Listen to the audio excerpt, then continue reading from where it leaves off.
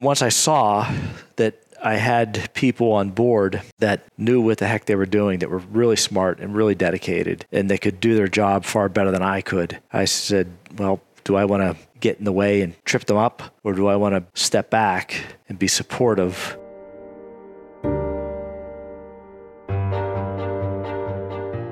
Hey everyone, welcome back to Going Deep with Aaron Watson. My guest today, Scott Heater, is the third generation owner of his family print business. In this interview, we get into how he has grown and specialized the firm, the different industries that they focus on, and the lessons that he has had to learn to build a printing business that has survived in the age of digital. This is a really interesting conversation. I learned a lot about the print business, about family businesses, and about focusing on the elements of your business that matter. I'm sure you're going to take a lot away. Here is Scott Heater.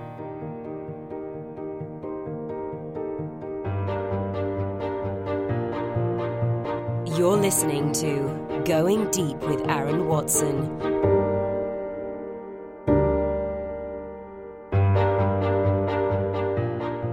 So Scott, thanks for coming on the podcast. I'm excited to be talking with you. Thank you for having me. So I want to start off just to provide some context for people. Heater, the company, been around. Am I saying that correctly? Well, it's Heater. It used to be originally Heater Lithographing. Started in 1947 by my grandfather, and then probably mid to late 70s, changed it to Heater Printing. And then we dropped the printing. We went to Heater Direct for a period of time, and now we're just Heater at this point. Got it. So we just took a tour through the facilities, and if people are watching the interview on YouTube, they'll be able to kind of see that scale of one of the production facilities that you guys have built over the course of your history here. But now you've kind of talked a little bit through the name evolutions. Can you just kind of plant a flag at this present point in time for the scale of the company and some of the core services that are driving the print business here in 2022? I don't know if I could, plant a flag per se. There's probably a number of different flags that we would plant. When I didn't know my grandfather well, and didn't know him when he ran the company, but he was one of the first earlier adopters of lithographic printing, which was new technology, 50 some years ago, but it's very common today. Then my dad took it over in early 70s, and continued to build the company based on customer service, quality, turnaround, and then fast forward 20 some years later, maybe 30 years later, I'm in the business, and there's a digital printing and customization came along. And we weren't necessarily an early adopter, but when we adopted the digital print and the variable data and the customization, we got into it in a big way. And that probably happened 25 years ago. And that, I think, kind of led to where we are today, and it allowed us to make some different choices than our competitors, and allowed us to position ourselves to where we are today. And so can you talk a little bit about that positioning specifically? Sure. Because if someone wants to go buy a printer, they can't necessarily replicate the scale of what you've built. Correct. And scale that up. So where's the kind of counter positioning? So our historically, we would print thousands and thousands of the same item. So if you came to us, we could print 50, 100,000 brochures, and they were all the same. And when you're playing in that space, it's about quality, speed, pricing, and it's kind of more of a commoditized business. Today, we're doing those same types of high volume jobs, but every piece that's coming off is completely different and completely personalized. And that's one of the big differentiators. That's where our digital print group comes into play. And so would that be like a unique QR code or different text, or what would that be? So it would be unique QR codes. It would be personalized, and not just name and address, but if you're a casino, you would come to us because we would take your player data, which is very valuable to you, and we would make sure that we're getting that in a proper format onto a direct mail piece and into your customers' hands before the event date. So would that be a subtlety, maybe like, hey, I know this person plays blackjack and this person plays craps, and so the even iconography of what this event's going to be like is going to be tailored to the demands. Exactly. And even more so, what type of a player are you? Or do you come in and do you just spend $30, $40, $50, or do you come in and spend thousands of dollars? And so the offer to get you in versus somebody else is going to be significantly different. And so the pieces that are going out, they have monetary value to them, and sometimes it's thousands of dollars. So they need to find a partner that they can trust that is going to, one, make sure that the person getting a $1,000 offer isn't getting a $10 offer, and the person getting a $10 offer isn't getting a $1,000 offer. Right. Very high risk in that space if you mess it up, but we've put in the quality control procedures, the equipment, we've got the people trained, we have the rapport with the customers where we've mitigated that risk. Got it. Same thing like on the health insurance side of things. We have high trust certification, which is a very high level of IT security certification for the business. And every year we go through an intensive audit to make sure the firewalls are there, the processes, protocols are in place, the equipment is updated, the software. It's a very expensive process, but insurance companies, healthcare companies, banks, they want to know when they're entrusting somebody with that data that there's the chances of there being a breach are mitigated. We can't say there would never be a breach, but with the processes that we have in place, the chances are diminished. Yeah, when I was looking at the website and I saw that the first industries that you listed were insurance, pharma, and then gaming, which is casinos. Yeah. Those all struck me as the types of industries or types of clients that you would serve that have this high bar for precision and quality and are also willing to pay a premium for it. So one of the challenges of anyone running or starting a business is to not be commoditized, to not just be purely competing on the basis of price. And so what I'm hearing is, number one, the investment in that customization and digitization decades ago was the jumping off point to just bring a relevant service to market, but then marrying that to this type of security and quality control and kind of downstream brand equity to these players gives you the ability to not be a commodity printer. Correct. Yeah. That's absolutely correct. And we have the people here that understand the unique needs of our clients. And when the clients are coming to us and they've got a big project and they're waiting until kind of the last minute until they're getting all their data from different groups internally and externally, and they spring it upon us and they say, okay, we still have a deadline. I know we got pushed back a couple of days because of some issues. Can we still make the deadline? We've got the folks, the people, the equipment, the processes to crunch down that time and get things out in a timely manner. So at this scale, at over 100 people on the team, 150, 160 I think it's 160 people. What feels like the constraint these days? So is the constraint in certain ways throughput and your capacity to just get more of these printed products? Because even as you get faster, you're still trying to create efficiency there. So I would say 6 months ago, there were bottlenecks in our production workflow. We're in the process of making some very significant investments with some products from Ricoh, for example. They got 2 presses that are being installed as we speak.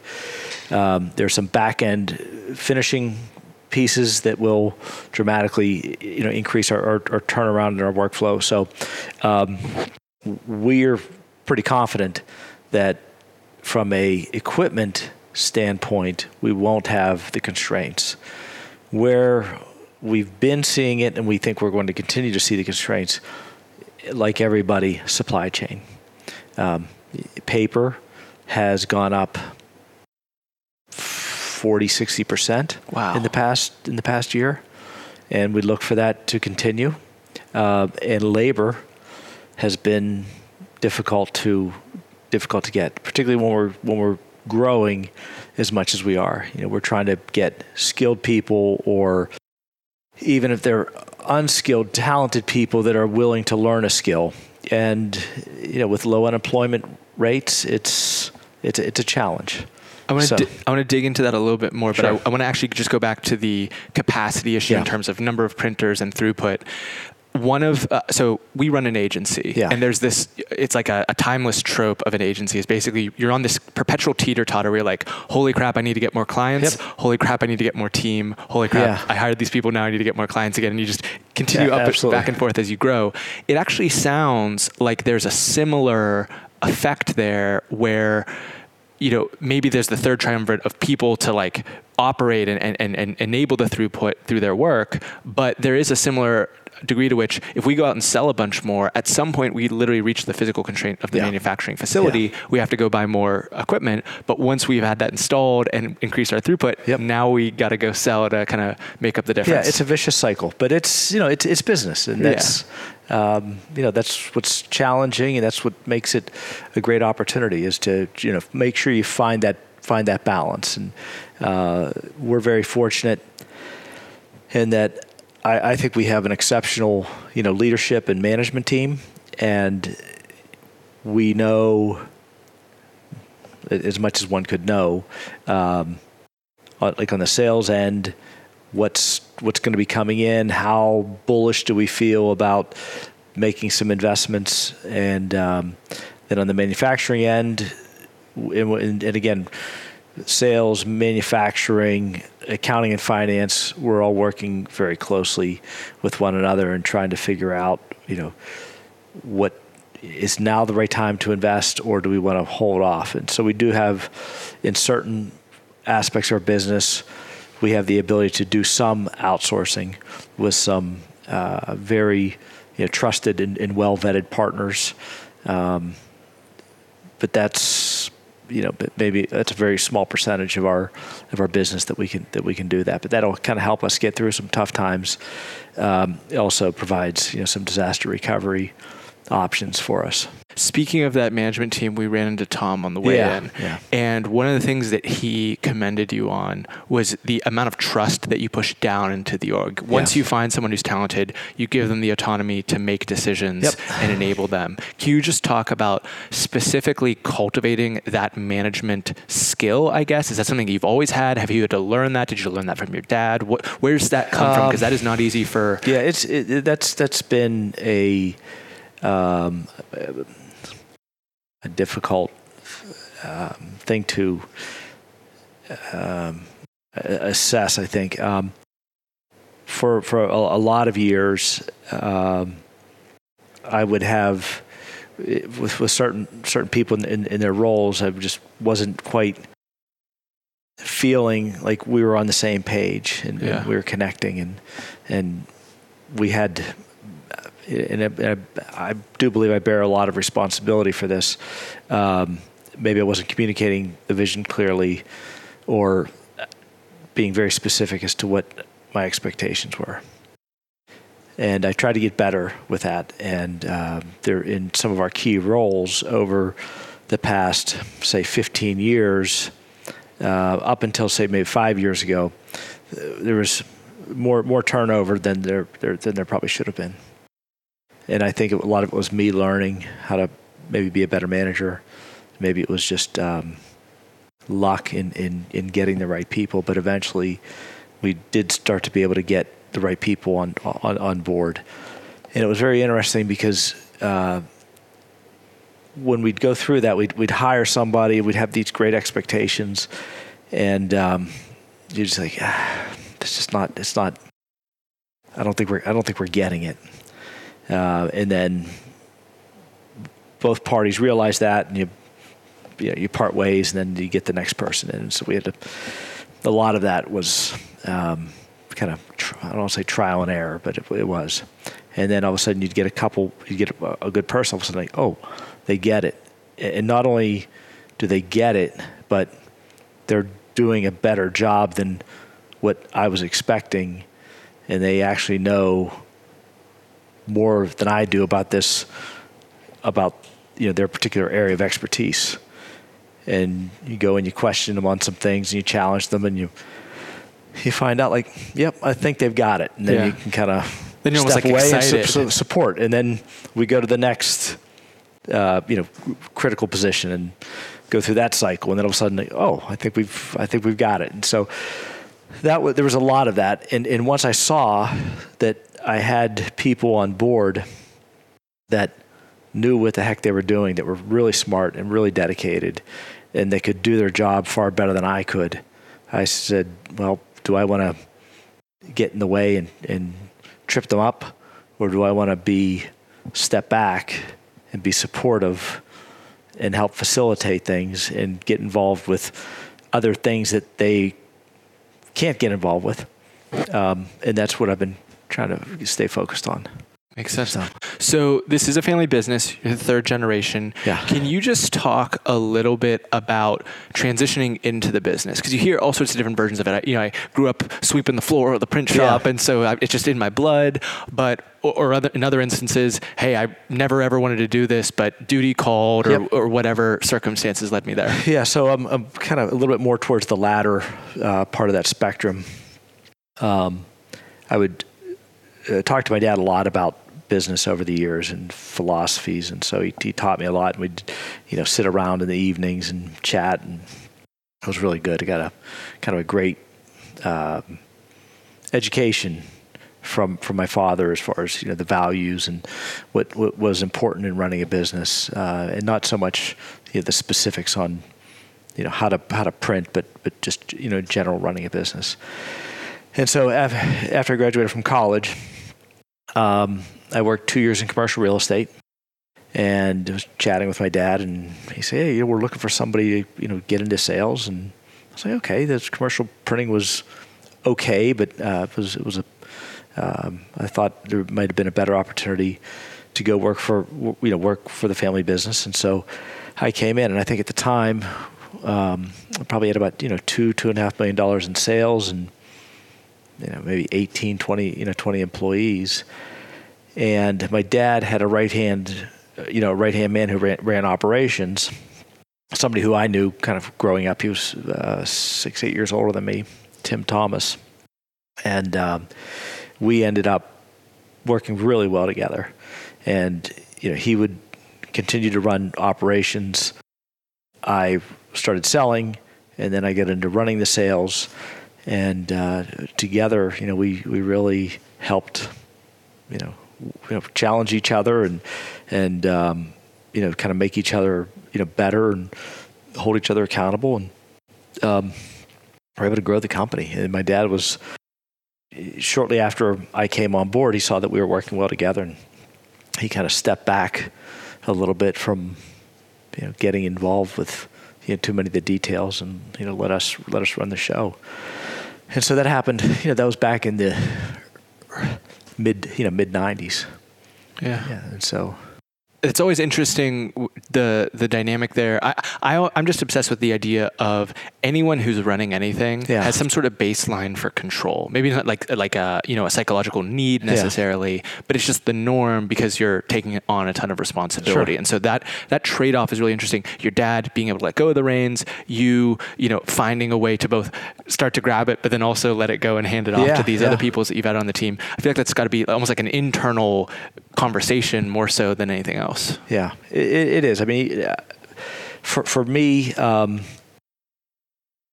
it was. I knew. I felt I knew when I had the right people, and I felt like I knew when they weren't the right fit, and I just wanted to make sure that I was keeping the right people and keeping them motivated and engaged, and again, I didn't want to be an impediment to their progress within the organization. I wanted to be helpful and help move them along, within the company. So you talked about being about 18, 20 people when you started, about 160 now. Yeah. That's an 8x in the number of employees. It's not always a perfect barometer for revenue, but we can, cast a set. I'm not asking you to tell me exactly, but, similar type of growth for the actual top line revenue of the business is probably within a general range there. What do you see being the drivers of that? Is that just back to the high kind of customization, digitization, and the high standards for like data accuracy that we articulated at the beginning? Is there another, just building out the sales force? What are the drivers of a print business? Because once again, superficially, outsiders view, people, print is dead, paper's dead. It's a dying industry because of Facebook ads and other stuff like that. Sure. I mean, it without question, it is a declining industry. We don't think it's dying. I've been hearing it was dying for ever since I got into the business. You'd have friends would talk to you, why would you get in that business? It's dying. I was like, well, 30 some years later, it's doing pretty well, but it's consolidating, and I think we've positioned ourselves where we're adding value, and everything has become so data centric in our world, right? So it's no longer about it being a beautiful brochure with different effects on the cover and textures, and there's still some of that, but from our perspective, it's still about the data and in controlling that data and working it and making sure that the right information gets on the paper and into the right hands at the right time.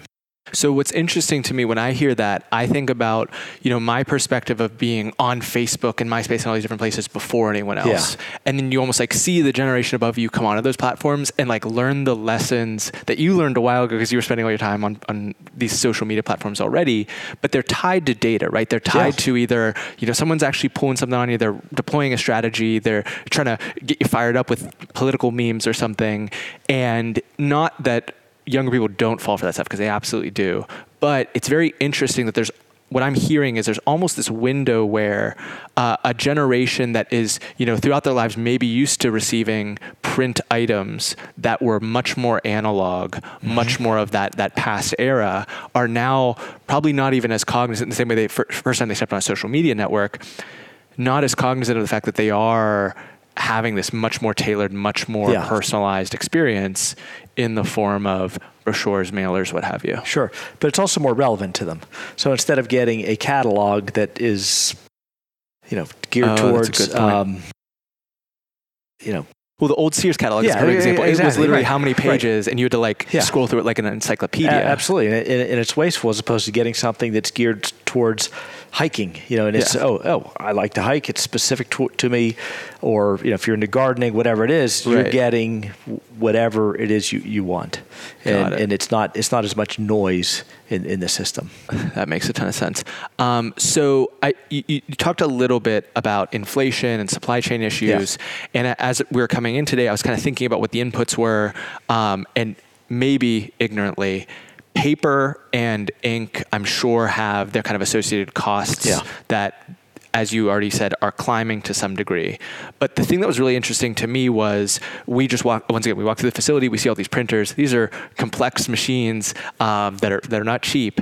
And if one of them breaks, you need the spare part. That has to be one of the real risk vectors for this supply chain crunch that we're experiencing as we, understand globalization a little bit better.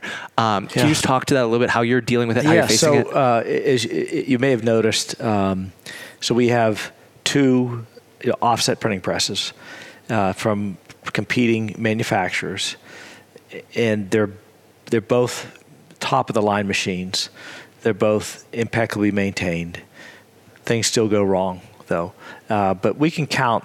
Generally speaking, we can count on the suppliers, the equipment suppliers, to get parts and service to us when we break down.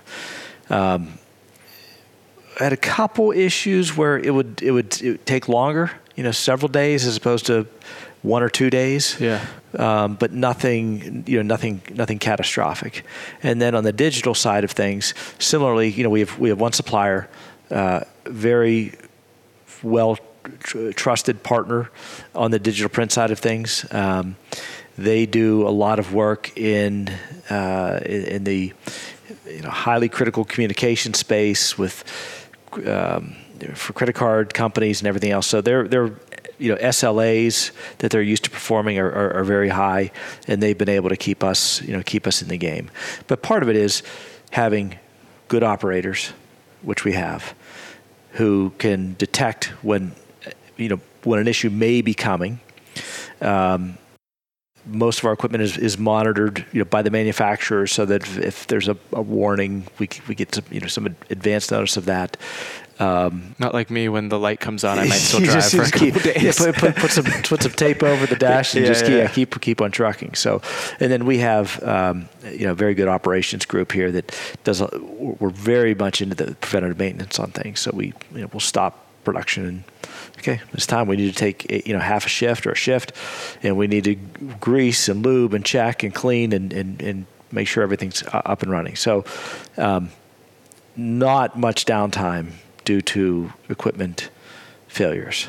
But those inputs, if paper goes up 40, 60%, to some degree, when we're talking about the scale of a massive campaign, that is going to have to, in some way, shape, or form, be passed on to customers. So a couple things. You've got paper going up. You've got labor going up, healthcare costs. Everything's going up, right? We're not immune from inflation. And postage. And so when a company comes and they say, we're going to do a campaign, and we make up a number, $1 million in the budget, maybe $300,000 of that is postage. So now there's only $700,000 for us, and of that $700,000, maybe $250,000 is paper. Okay, and then we've got labor and everything else. So, but the company still has $1 million for that campaign. So as the postage goes up, the paper goes up, ink, labor, it kind of crunches the margins, and also where they may have wanted to do 500,000 pieces because we've had a 10% increase in all these costs across the board, they've got to cut their volume by 10%. Gotcha. So we're seeing that, which is why the data is important, because instead of just grabbing a mailing list that just has addresses of everybody on the street corner, they want to know, all right, are you a potential buyer of my product, or are you not? And if you're not, I'm not going to waste my time sending it to you. Right. So that's where it all comes in. One of the most interesting ones of those that I've experienced was the mailers that I started receiving right after we bought our house. Yes. Because clearly there's some there's got to be multiple databases that say, hey, new homeowner, they're probably looking to buy, Home Depot, Lowe's, or whatever other players out there know that there's all sorts of buying decisions that are coming. And they also have my address because we just bought a house. So that was a big one. I'm sure there's many more to come. Yeah, for sure. And then you may have noticed it too, because you mentioned you had a child. Yeah. You should be getting a lot of things for formula and baby food and the whole nine, the whole nine yards. So on that front, as you decide, so one of the obvious decisions, it sounds like, is when you can be one of, I don't know if it's like a test client or one of the very first customers of the newest printer for speed, for accuracy, for design. You're going to push to be that, because that just further differentiates you from the market. Are there other areas that you have pushed into, and it's either been successful or unsuccessful, to become a more of a linchpin to those clients? So I saw on the website there was also we'll integrate with the website, we'll do those other things, but I guess where I come from is the risk of I look at the CRM market. Yeah. And the CRM market, everything that started as a CRM now has an email marketing solution. Every email marketing and CRM solution now has a social media ad campaign integration. And they're slowly all starting to compete with one another, which is partially consolidation, but it's also, do you have clarity on where you actually are differentiated versus just kind of turning into a lookalike of every other alternative? So one of the areas where we've dabbled, and we still do some work, but the email marketing. So we have the client data, and in some instances they say, look, we want it to only reside with you. We don't want to send it to a different entity for distribution. So we'll do that, and we're relatively competitive on that, and we are probably more competitive because, or there's some more value there because they're not moving their data around to different places. It stays at one shop. So the customer perceives the value in that. If somebody were to come in off the street and say, we want you to do an email campaign for us, no print, just email. Yeah. We're not going to look competitive. We're not adding any value beyond what you could get from somebody that completely specializes in that area. So there's reasons why we do it, and there's a value proposition there, but that's not something that we're going to break out and start our own email marketing, specific email marketing company. Right. So it's more like a thoughtful upsell on top of the core service, as opposed to its completely separate product line. Exactly. And so we've always tried to, as we've offered more things over the years, we've always tried to make sure there's a logical tie to what our core offering is, as opposed to making a leap and we're not really adding value to it. Got it. And again, our value really just comes around the data. And so the other question tied to that is, partially just being a longstanding business, but also, having built this infrastructure, and there's only so many casinos in the region, right? Like there's only so many pharmaceutical firms at a scale to kind of pay for these type of campaigns, or associated insurance firms. Not that there isn't markets to expand into. To what degree, as a firm, do you put emphasis on going and finding new business versus focusing on the retention and the expansion of those existing firms, clients? That's a good question, and I don't have a great answer on that because most of our customers are larger firms, right? And they're stable and they're growing and they're great. And so when we hitch our wagon to a great company and they say, well, we need you to look at this and take a look at that piece of business, and all of a sudden it goes from X to 1.5X or 2X, I'm pretty happy, and I think everybody else in our organization is pretty happy. Yeah. And again, we're trying to do that not by just printing stuff, but there's an added value component. So we do a lot of we build storefronts for our clients, and their sales group, whether it's internal or external or their different stakeholders, they log in through their own intranet. It's a secure pass over to our site. They can see all their products. Everything is there. Everything's secure. The inventory control is spot on. And so that's where we're seeing a lot of our growth. We'll do a division, and then another division said, we want you to do the same thing for us. And so we're adding it, right? But now we're also building our integration with the client. Yeah. So we love that type of business. It's easier than starting from scratch and trying to knock on the door and get in and go through all the meetings. So those are great. But things change at companies, and they cycle through suppliers. We've been very fortunate in that we haven't seen a lot of us being cycled out. Yeah. We consider ourselves fortunate, but we know we're not immune to it. But so we still want to be adding new opportunities, and I think with our offering, customers are seeing that, or prospects are seeing that, and so we're able to sit down and we're adding net new customers at a pretty good, pretty consistent basis.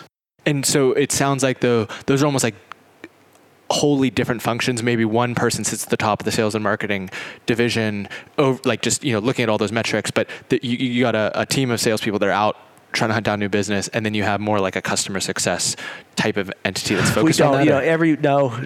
Really everybody, we have, I think 12 sales reps, and they've got, they're responsible for, maintaining and growing their existing accounts. Yeah. And they're responsible for adding new business, because as we've discussed, print is declining. So if you did $100,000 with the company 1 year, maybe there's more and you can add to it, great. But if you're getting, the lion's share of it, it might be going down every year slowly. So you'd need to go out and refill that. Got it. That pipeline. That's a really interesting problem to try to navigate. Yeah. Well, thank you for taking the time to share all this with us. We're aiming towards wrapping up. Going to ask the standard last 2 questions. Anything else that you were hoping to share today about Heater that we just didn't give you the chance to? I am super proud of what our company has achieved, and I feel like I'm very blessed to, I'm the CEO, but I've got so many wonderful people here that really make this happen and make it cook. And I think it's a very good place to work. I'm very proud that it's a family-owned business and that we don't need to be beholden to outside investors. If we have a bad couple months, we've got the wherewithal to make it through and not do anything drastic. So we're looking and planning years down the road, and we're looking and doing that as for growth. And we think there's tremendous opportunities for this company in this market. So it's a great place to work, and we're trying to attract top talent, and we've done an extraordinary job of attracting super talented people, over the past 10, 15 years. And every time I look around, I see we get together. We're starting to be able to do this more often now without the COVID restrictions. But when I look around our business, and I see somebody that's worked for us for 30 years, and I see their son or daughter that's graduated from college that's now working for us. And I'm like, wow, that is fantastic, because this person was a fantastic employee for all these years, and they're going to bring their son or daughter or wife. We've got so many different family members that work here. It's very flattering that they would think that they can bring their family here, that they think that there's a future in this business here. So that's pretty exciting. Absolutely. I mean, you read Warren Buffett or someone, they'll highlight the importance and the impact of compounding. Yeah. And most people take that to just mean, a bank account or a value of a firm. But in the few years that Hannah and I have been in business, the compounding of knowledge as a team member is entering a second year, entering a third year. We've started to kind of see the little breadcrumbs of that. Yeah. But at that scale, I can't even imagine the fulfillment that grants. Oh, it's terrific. That's it awesome. Really is. Yeah. Cool. So if people want to learn more about Heater, check out all the stuff that you guys are up to. Yep. What digital coordinates can we provide people? I'm sorry, what'd you say? What digital coordinates can we provide people? Our website, heater.com. And Nice. We're on LinkedIn, Twitter, and Facebook as well. Awesome. We're going to link all that in the show notes. People can check it out at goingdeepwithaaron.com/podcast for every episode of the show, or in the app where you're probably listening to this right now. But before we let you go, Scott, I would like to give you the mic one final time to issue an actionable personal challenge to the audience. Yeah, I would say that when you have something that you're wrestling with and some difficulty, and we all come across these decisions, you don't need to rush into making a quick decision. Sometimes a couple hours, a couple days to let things dwell and settle and just go through it in your mind is ultimately, I think you'll come out with the best decision at the end. So I would say, don't rush through difficult decisions. Just think them through, sleep on them for a couple nights, and ultimately you'll come up with the right decision. I love that. Usually it's not so existential as it has to be decided on that moment, and you're just going to be a better decision maker if you take a few exhales and a few sleeps. Exactly. I love that. That's a fantastic challenge. I'm going to internalize that. We're navigating something right now that'll be super relevant for us. So I appreciate you offering that challenge, and I appreciate you taking the time to be on the show today. Well, thank you very much. It was a pleasure. We just went deep with Scott Heater. Hope everyone out there has a fantastic day.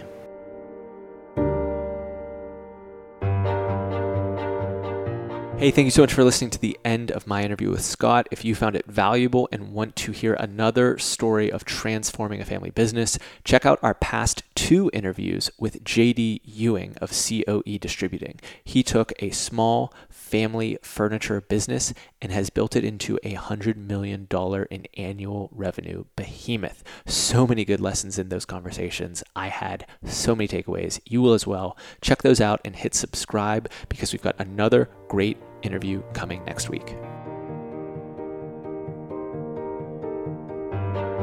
Thanks for listening. Connect with Aaron on Twitter and Instagram at AaronWatson59.